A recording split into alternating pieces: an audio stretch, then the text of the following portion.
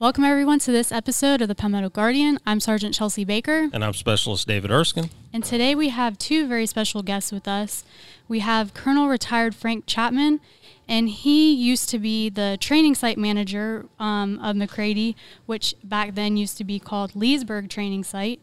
And we also have Master Sergeant Retired Curtis Hallman, and he's currently the maintenance manager out here at McCready Training Center. Yep.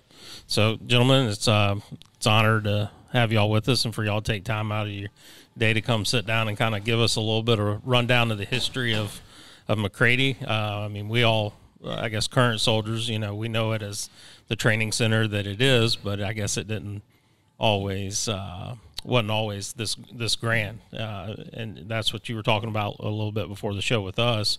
When you started out here, it was not McCready Training Center, correct? That is correct. So what was it? What was it when you first got out here? What was the landscape of this area when you first got here? Well, I came out here in May of 1977, and the headquarters building was 3930, which is right across the way here. And there was a lot of Quonset huts. All this row here had Quonset huts that had been sprayed with foam insulation to keep them cool in the summer and warm in the winter. And the buildings over on the other side, on the east side, were kind of like clapboard. Some of them had some green siding on it and was later replaced with some updated siding, and of course a lot of them now are concrete.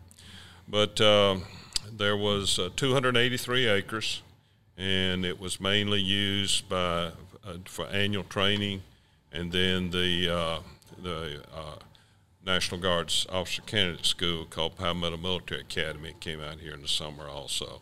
But it was mainly an annual training site and a weekend training site. People would come on the weekends and they would stay here, and then they would do training out on Fort Jackson property.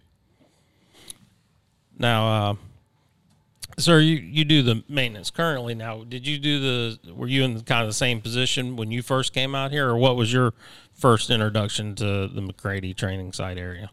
We came out early on, like Colonel Chapman said, and from the unit from Batesburg D Company at that time. We hauled dirt in to build abutments in for bridges, which Saluda was driving pilings and that kind of stuff. So we did a lot of that early on to build this, starting where it's at today. Now, as far as you mentioned that it was mainly used as annual training, at what point in time in the history of this facility did we start seeing a shift in the purpose of this land in this area out here? Okay, excellent question, and let me proceed to answer that question by saying that one of the issues we had was we could not get money to support the site because we didn't have the usage.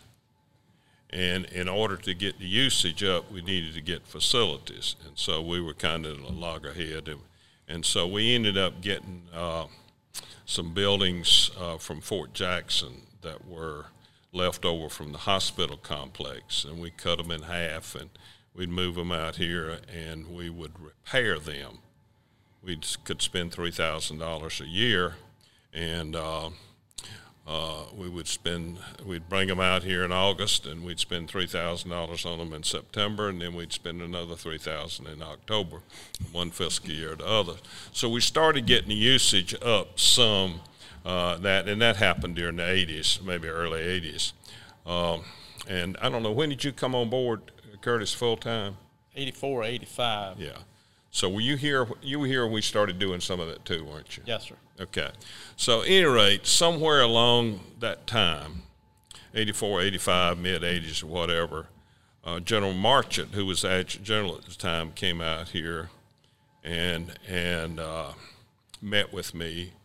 And he said, National Guard Bureau has asked us if we want to put a school out here, if we're willing to let one of their leadership academies and MOS and that sort of thing come out here and set up a schools program. And he says, my staff and USPFO have advised against it because it would be a lot of trouble. and so he said, but what do you think? I said, hell, sir, if we don't get that and we don't get the usage up, this place is not going to grow. And so he did. And so, you know, we got all the school stuff out here. It started coming in, and we built buildings. And so the place grew from that. And I'm not sure exactly what year it was, but I would guess it was somewhere around 83, 84, 85, along in there somewhere is when that happened. So, you know, that's when it really started growing. And then we got the contract from 283 acres to 14,000 acres of lease agreement so that we could spend money on roads and tank trails and culverts and get equipment to maintain the tank trails and all. So it's now 14,000 acres, isn't it, Brad? 15 now. And so that grew from 283 when we first came out here. Well, that makes a lot of sense. Whenever we come out here for drilling, you get lost in the woods, and I'm like, I've never been down this road, and that makes sense. I didn't realize that we had that much acreage out here. That's crazy to think about. Now, he mentioned you came on around the mid '80s full time and whatnot, and so you were kind of in the heat of it as far as the build up process. Oh yes. Sir.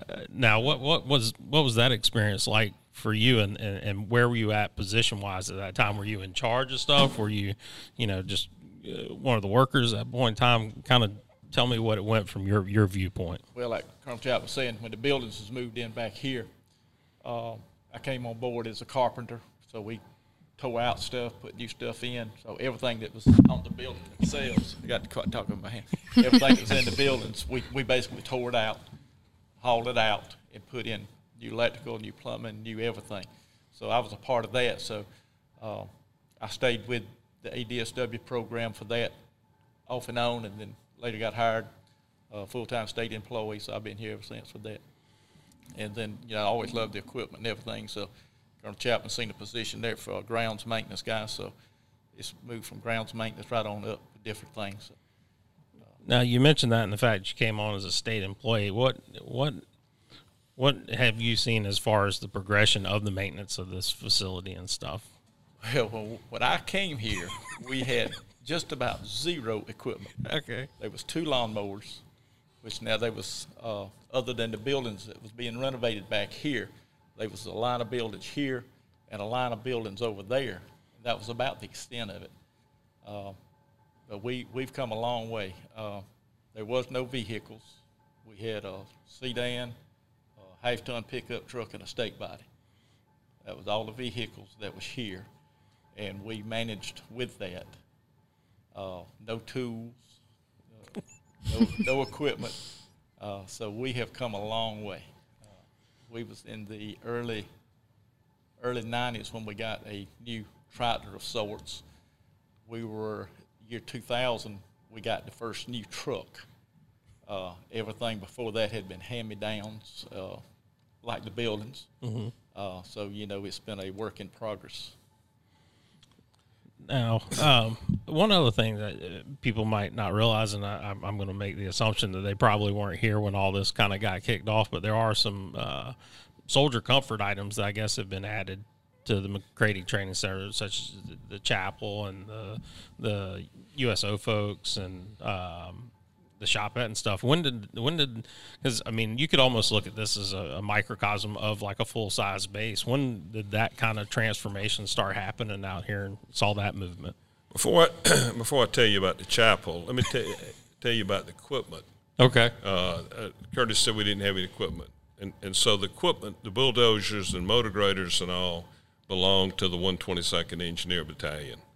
And so they would leave their equipment down here, and we would use it during the week, and they would come on the weekends. It just so happened that we were in real good with the commander of the 122nd at the time, who happened to be me, and so it was real easy to get the equipment, and so we used that for a long period of time. And I think even when I left, there was still equipment that belonged to the 122nd Engineer Battalion that we used. Yeah, and I think the engineering companies still do a fair amount of training and work out here, from what I understand, which. that's kind of where it all started from then, I guess. Somewhere in the 80s, maybe a little later on, 86, 87, or whatever, General Marchant was still the adjutant general. And he came out here one day and he said, I want a chapel. And so we went to Fort Jackson and asked them about their chapels, because still we couldn't build a chapel. Didn't have the authorization to build it, and couldn't get the funding, et cetera. So they had a chapel they were going to tear down on Tank Hill. And they said, you can have it if you want it. And so we started raising money. We did a Chapel 50 run where people left here and walked and ran all the way down Golden Line Road and Screaming Eagle Road and Hartsville Guard Road and back into Tank Hill at Fort Jackson, which was 25 miles. And then we turned around and came back, and people put X amount of dollars on each mile, X amount of money on each mile that the people ran. So raised a little money that way, and then we put it out to bid to move it, and Oswalt bid on it, Melvin Bradley bid on it, and Melvin Bradley from Saluda was low by several $1,000s, maybe $10,000 or $12,000. So he hooked it up, moved it. I made him out here one Sunday. It's kind of an aside, kind of a funny thing. He was not your normal by the book house mover, and so he wasn't real big on permits and stuff like that. So he was, and we had to have, because the Colonel's Creek Bridge down here was suspect as far as crossing it. They had to put something like 50 tires under it with all those dollies and everything to get the chapel across the bridge. And it was one Sunday morning, I came out here to see what they were doing, and they were down at the bridge, and I was down there talking to them, and they were getting everything set up. And here come the state transport people, the law enforcement transport people. They knew Melvin, and they did some pleasantries and all, and Melvin said, what's the fine today? And they said, I think they said $150. And so he pulls out $150 and gives it to them, and they thank him and they leave. And Melvin looked over at me and he said, it's just so much easier to do it this way. So he brings it and he puts it out here and we set it up. And then we had a lot of work done on it. And the full-time people here at Curtis and who was our head carpenter back then, Curtis, from Batesburg? Harvey L. Addy. Yeah, Harvey L. Addy. He was kind of in charge of doing the carpenter work in the chapel, and we got it fixed up, and I guess it's still being used, isn't it? Yeah. So I'll shut up for a while. No, it's good. It's good. I know. The reason I asked is I went in there with a lot of the chaplains from the state, and they did some training in there. I was lucky enough to be a part of it, doing some interviews and things like that. And it's actually, if you haven't been in it, it's actually super nice on the inside. And units donated windows for stained glass windows and all, and you'll see the units depiction on it. And all. It's pretty cool. Yeah, it's a very interesting piece out here. So back to kind of the growth of the facility in the area and stuff like that, as things have broadened and more buildings have come out here, as far as maintenance, y'all have been able to grow the maintenance section, and there goes some folks hard at work right now. But y'all have been able to grow the maintenance section. I mean, at what point in time, I guess, did y'all actually become a maintenance section? Because it sounded like it was a lot of kind of piecemeal at the beginning. When did they finally say, here, we need maintenance, and we're going to start going from there? We worked out of back of pickup trucks. Seriously, we had the carpenters basically had a Q hut down here. I worked out of a little old 10 by 10, 12 shop in a pickup truck for a number of years with a couple of guys. Like I said, we didn't have a whole lot to maintain. We had a lot of grounds to maintain, but the grounds, too, have grown along with everything else. The grounds actually grew faster than the equipment did early on.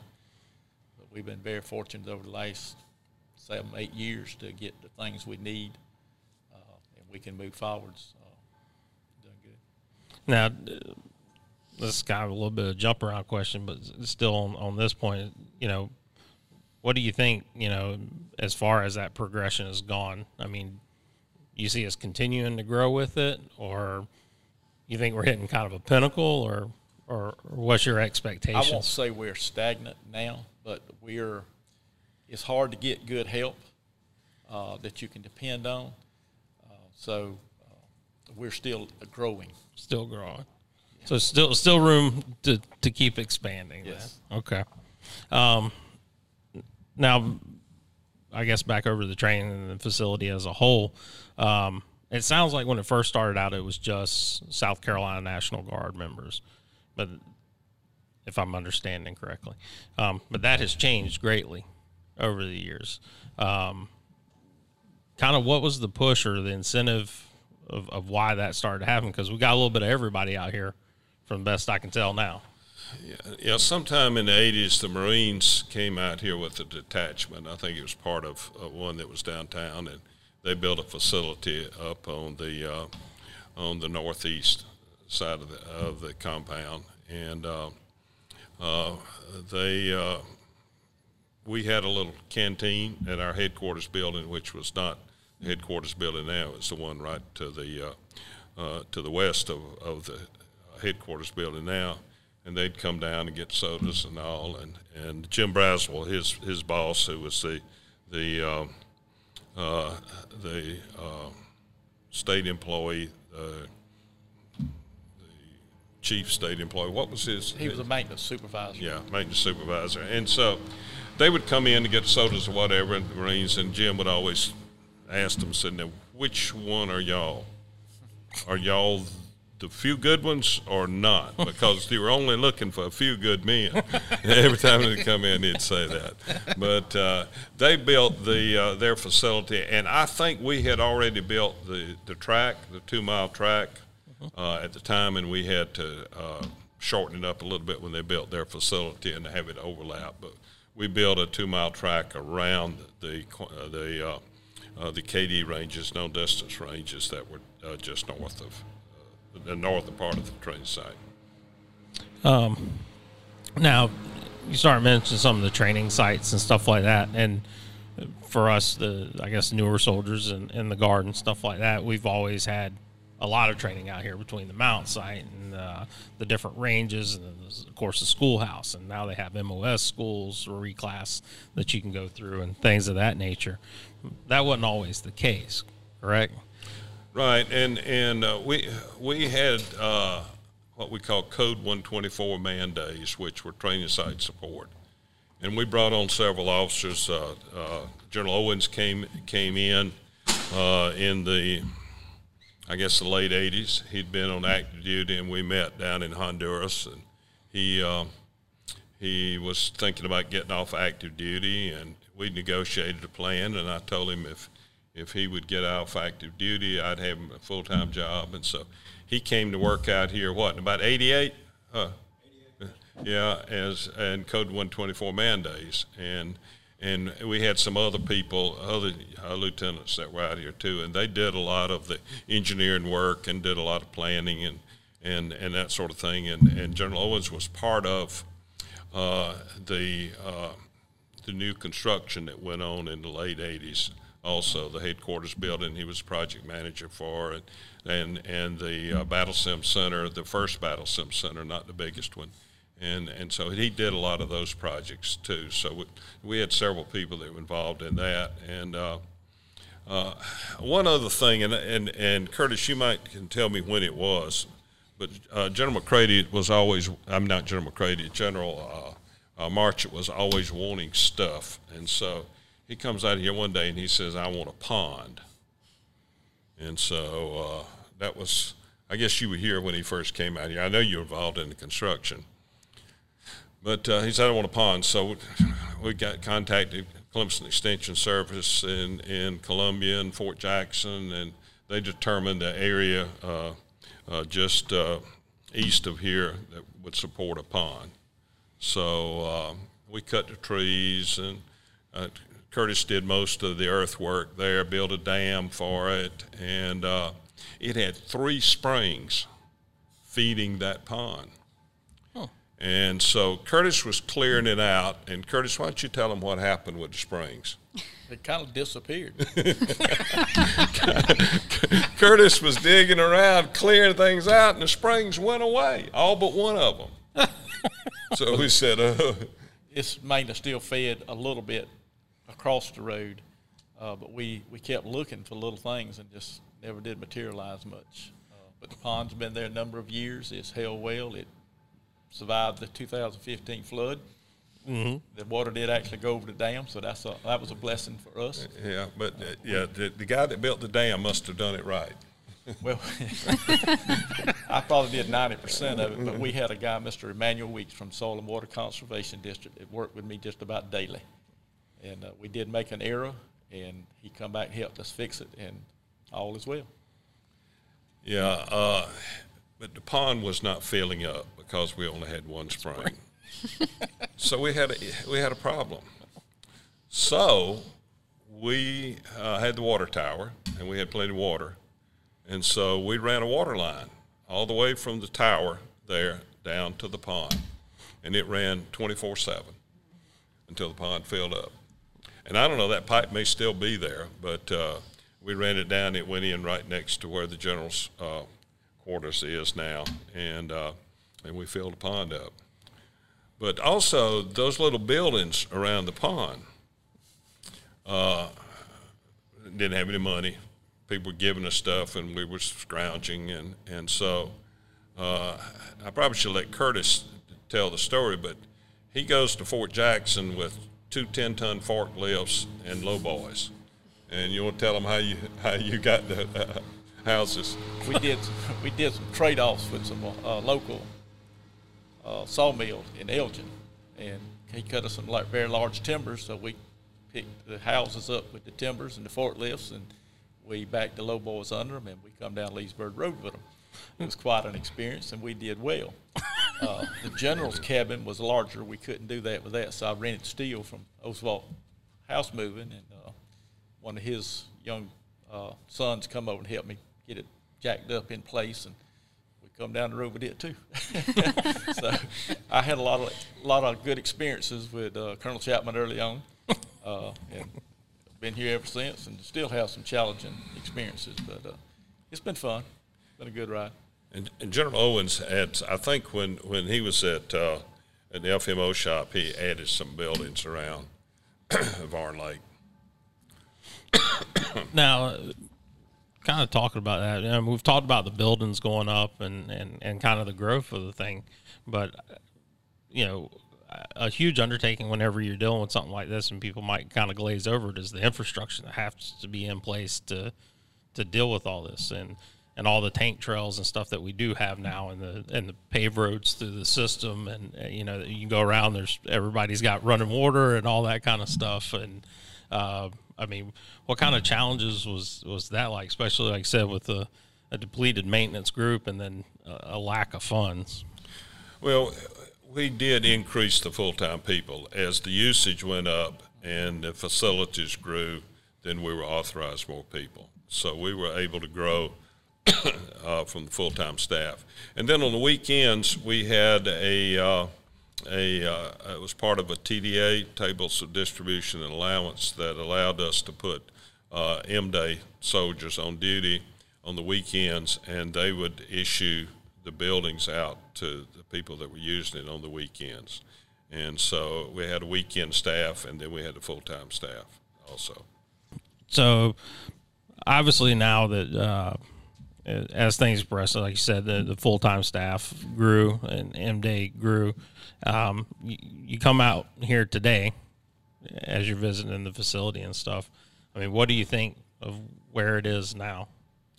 Well, it has obviously grown extensively. There's been a lot of work. There's new facilities. There's new units here. The Navy's here. My next door neighbor does 185-day tours out here. He is an E9 and works for the Navy, and wherever their facilities are, he's here with them.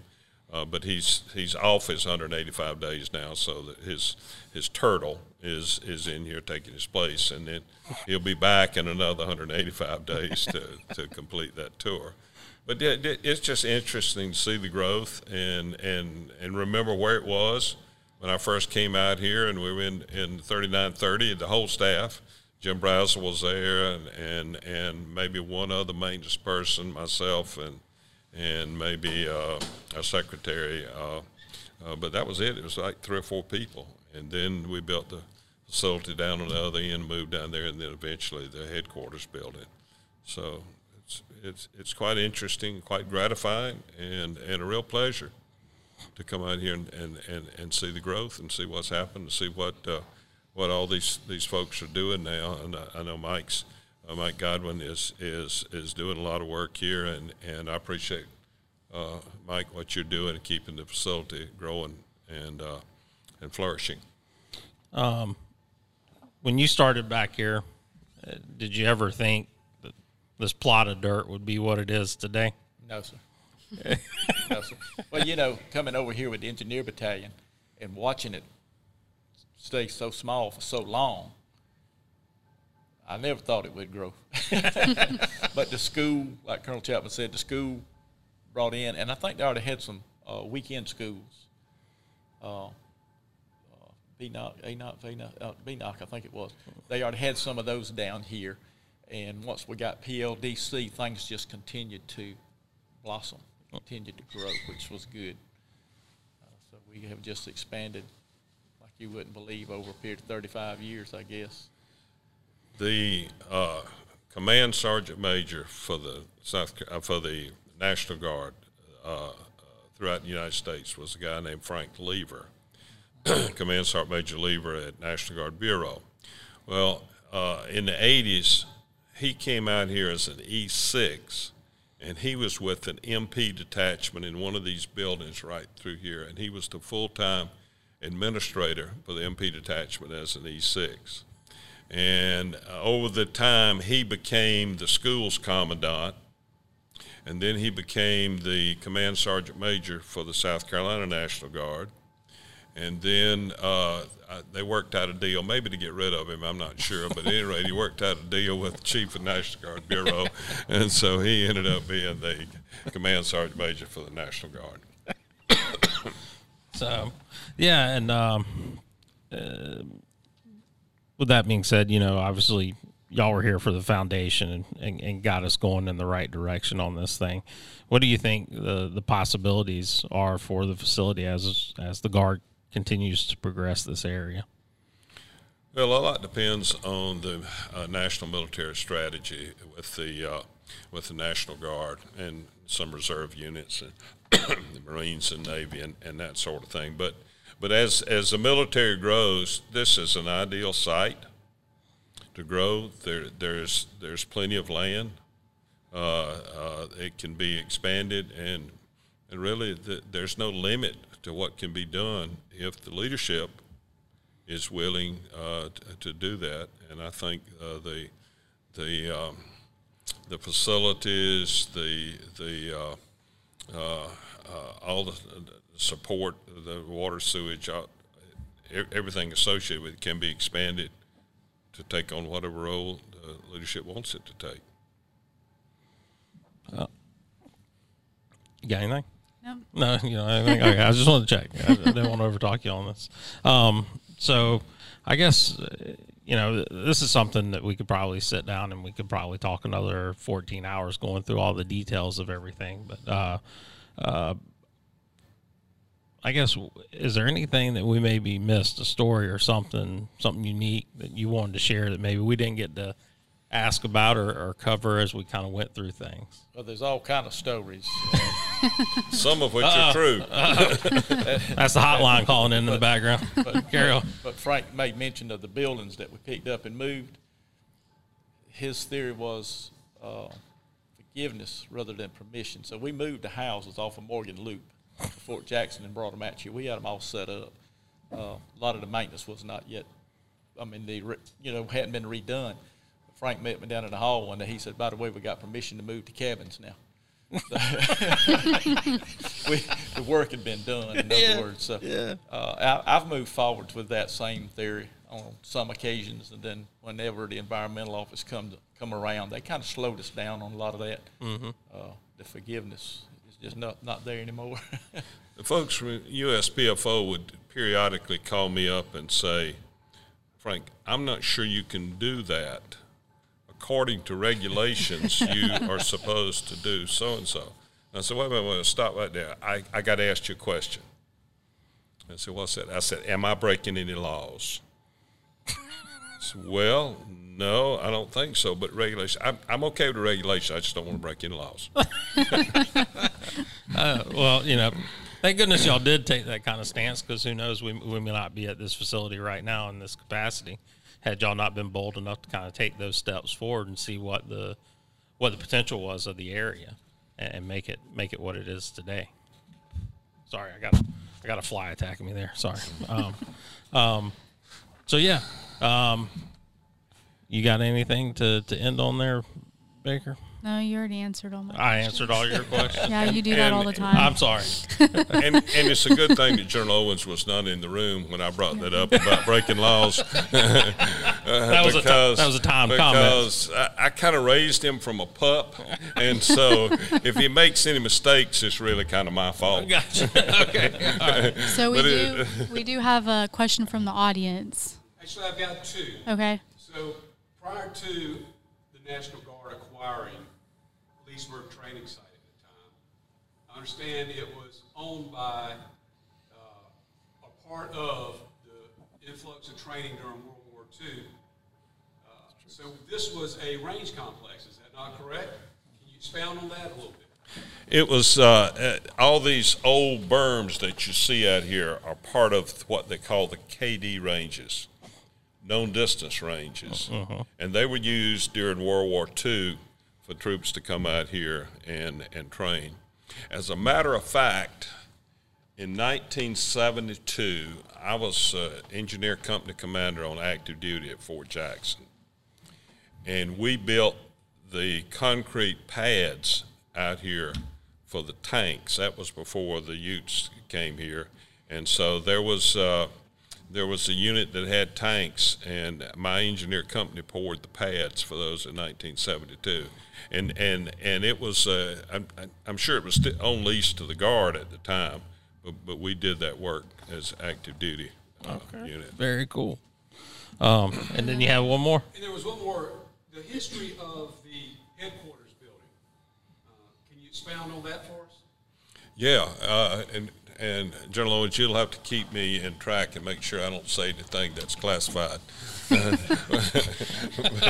But at any rate, we got some money to build some new facilities, end of the year money that sometimes came out. We had X amount of dollars. I can't remember exactly how much it was, but we hired a guy to design the headquarters building, and he brought the drawings and the rendering out here for me to look at it. And I was not real impressed with it. I didn't think it looked all that good from the front. He said, well, this is just a start, and, we can add on at the back if we need to and all. And so General Marchant was coming out, and he wanted to show the rendering to him. And I think General Marchant thought we liked it and all. So General Marchant looked at it. He said, it looks great. That's great. I think we need to do it. So that was the decision. We did it. But we put a lot of add and deducts, and what that was is in the bid price that we put out, we put some things in there that we could take out, such as a metal roof, some of the interior work, some of the concrete block work, and that sort of thing. And Brad, General Owens was the project officer at the time, and he probably could tell you a lot more about it than I can. But we had several deducts and that we had to employ, and then we had to use Code 124 man days, troop labor, various and sundry things to get it completed before we moved in. And I don't know whether y'all want to add anything to that or not. Well, I thought what was unique is how you got the interior wood and the reason it looks like a half a building. Yeah, the interior wood, we bought it from a company that specializes in importing South American mahogany and some of those stuff. We got it from downtown, and they dry it and all. And then one of the workers here, Charles Price, who was a E7 in the Saluda unit, 122nd in Saluda, was a master carpenter, and he made the paneling for several of those offices in there, which really made them look good, and several other interior things that we did. And as far as adding on to the headquarters building, it kind of looks like half a building, especially if you look at it from the east or the west. You know, it looks like it might have been cut off. Mm-hmm. Well, the thought was that we would probably expand on that. And that might be one of those future things you're talking about that we do down the road somewhere. Maybe we shall see. Go ahead and add the other half of the building, But Curtis was always, especially as equipment operator, it was always busy. And he was a real hands-on person. And every time I would go around to check on projects, Curtis would be down in the hole and doing stuff and all. He was kind of the leader that led by example. So we had a lot of interesting times and a lot of work done and a lot of fun doing it. Cool. I didn't tell too much, did I, Curtis? No, I thought we got to cut that one out. Anybody else got anything? Because y'all have more knowledge of this area than I do. The name change, when it changed? Yeah, like No. purpose and all that. Yeah, I don't know if we actually talked about that. I'll hold my Did we phone talk while about you that? do this. Well, actually, it was Leesburg when I left. Okay. Oh, so you You weren't here for the names. I wasn't here for the name change. And so it was changed to McCready. You know what year it was? It was after 1990. It was after 1990. January of 90. For our listeners, if anybody knows the exact date of the name change, how about throw it in the comment sections below? We'll have to do some research on that. Well, it was the wet site early on, and when I came out here, it was finally designated as a training site. And so for funding purposes at National Guard Bureau, you went from wet site, which was weekend training site, to an actual training site. And several years in the early 80s, we formed what we called the National Council.